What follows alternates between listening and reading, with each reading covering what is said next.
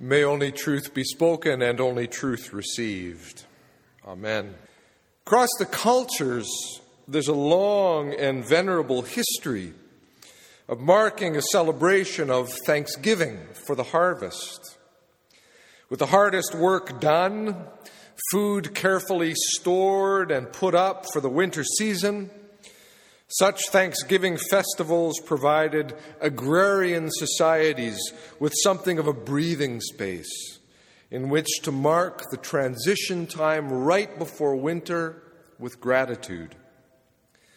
Our own national holiday of Thanksgiving is rooted in that tradition, though for the vast majority of Canadians it is now only vaguely connected to harvest, to the land. Now, I know there are people here who come from families with deep connections to farming and to the land, who grew up on the farm, or whose parents or grandparents did. And there are even a few people connected to St. Ben's still actively involved in farming. Some of us have gardens in our yards. Some are involved in neighborhood community gardens. Some are members of organic farm co-ops. One person who's sitting here, Andrew Coleman, even grows hops in his apartment to use in his craft beer making. It's a noble undertaking. But realistically, what percentage of our food do even the most avid of gardeners plant and tend and harvest? At most, maybe 5%. Most of what we eat comes from the grocery store. Carefully washed vegetables, fruit, often coming from halfway across the world, that has been carefully selected so that it displays well. Plastic-wrapped meat laid out on styrofoam trays, complete with those little absorbent pads that sop up any unsightly juices, so we don't have to think about where it might have come from. It's all very convenient. It's all quite removed from the realities of the work and sweat and dirt of harvest. But what's long struck me as even more vestigial about our national institution of Thanksgiving Day is the very idea of giving thanks. Ours is an increasingly secular society. In the 2011 census, 23.9% of Canadians declared themselves as having no religion. And of those who identified with the Christian faith, only a fragment are actually actively involved in some church community.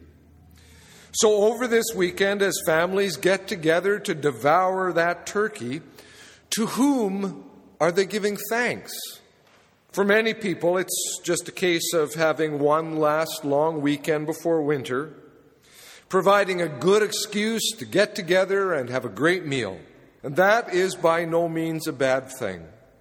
In fact, in a society in which families are less and less likely to sit down together for meals, it's quite a good thing to have that as part of our national practice.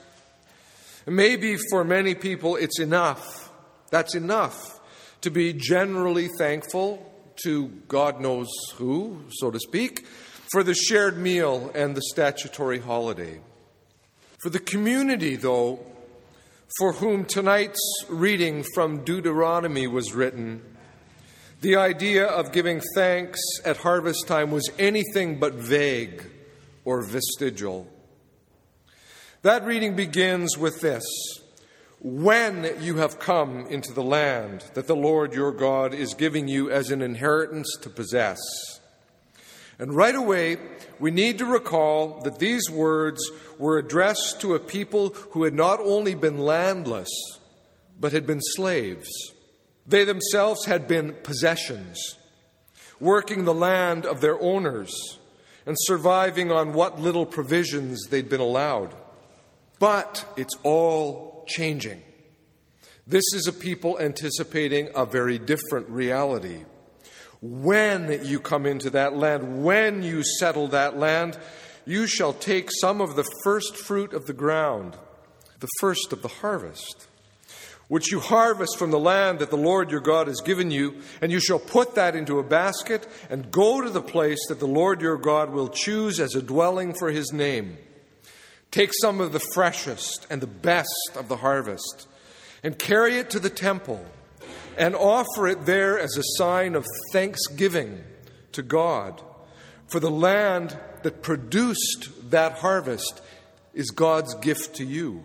They're pretty clear that it is the Lord to whom they're giving thanks. It's not general thankfulness for a long weekend and a turkey dinner. It's God to whom they're giving thanks, and that's the whole point of this ritual action. When the priest takes the basket from your hand and sets it down before the altar of the Lord your God, you shall make this response before the Lord your God. A wandering Aramaean was my ancestor.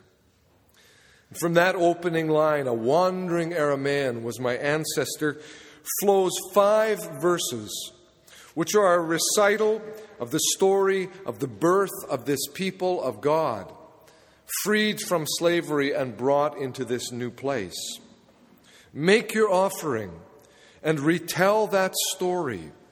Tell the story of who you are and whose you are, culminating with this proclamation.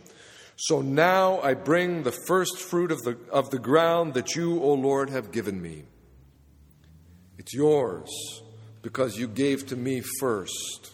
Again, no mistaking here who is the giver of the gift of life, of the harvest, of all things. Then, and only then, after you've gone through that ritual and recited the story of origins, then you, together with the Levites and the aliens who reside among you, shall celebrate with all the bounty that the Lord your God has given to you and to your house.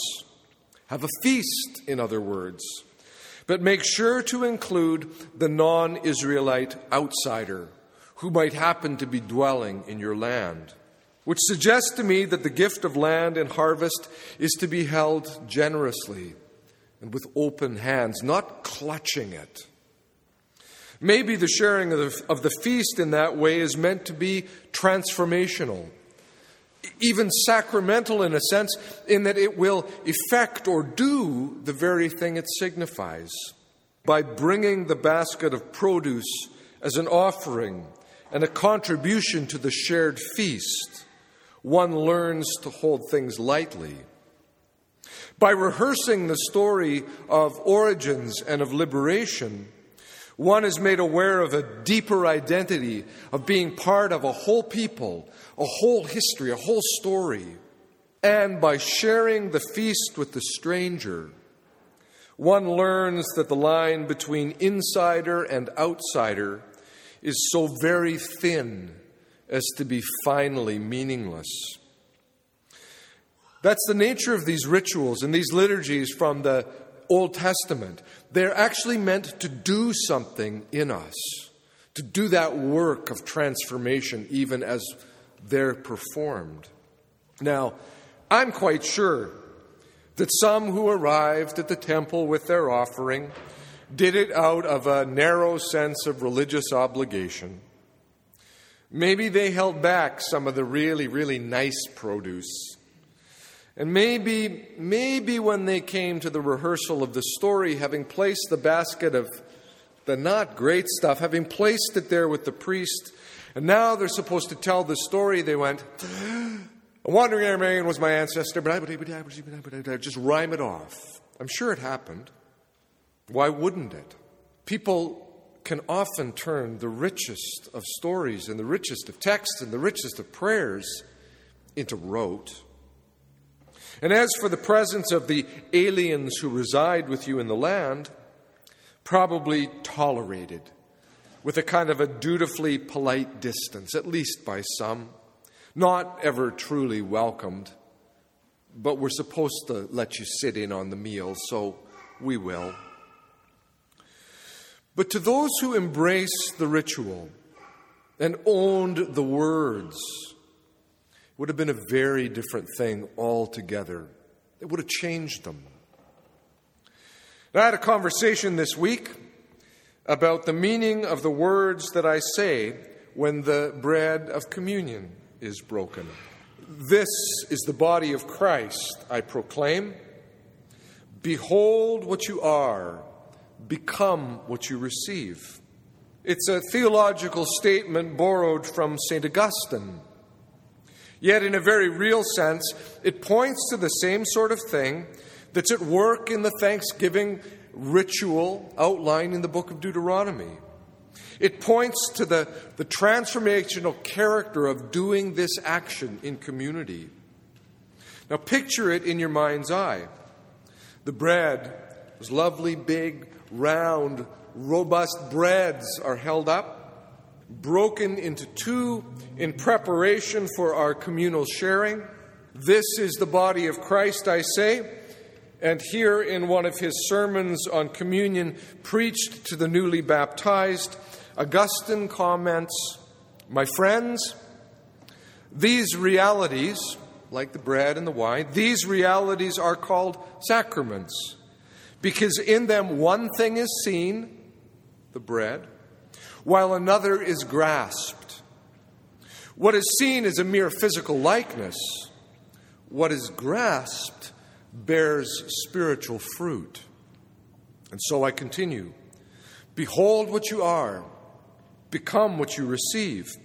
And here Augustine offers these comments. He says, "To that which you see in front of you, you respond, Amen.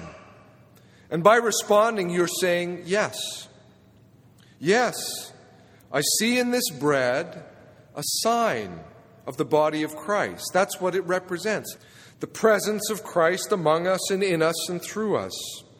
It's not some esoteric religious thing that needs to be preserved behind glass or kept safely in a museum. It's bread meant to be shared. Share the one bread, and in doing that, dare to become one people, one body. We dare to believe that Jesus binds us together in this story meal that we rehearse week in and week out, until one day we begin to realize that our truest identity is as members of the one body of Christ. Behold this body of Christ. It's what you are. Share it and bind yourselves together and become ever more that body. Be a member of Christ, says Augustine, so that your amen may be true. But all of that only has real grip on us if we embrace the imagery, the action, the words in all of their richness, not by rote. It's easy to fall into rote. Not as a matter of habitual religious practice. It's what we do on Sunday nights. Such things can easily go dead on us. But as an intentional sharing that can actually transform us or undo us or reconcile us, that's a very different thing altogether.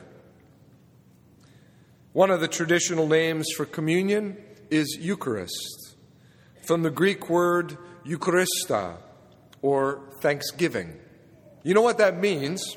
For us, every Sunday is a Thanksgiving Sunday, in which we acknowledge the giver of the great gift of life.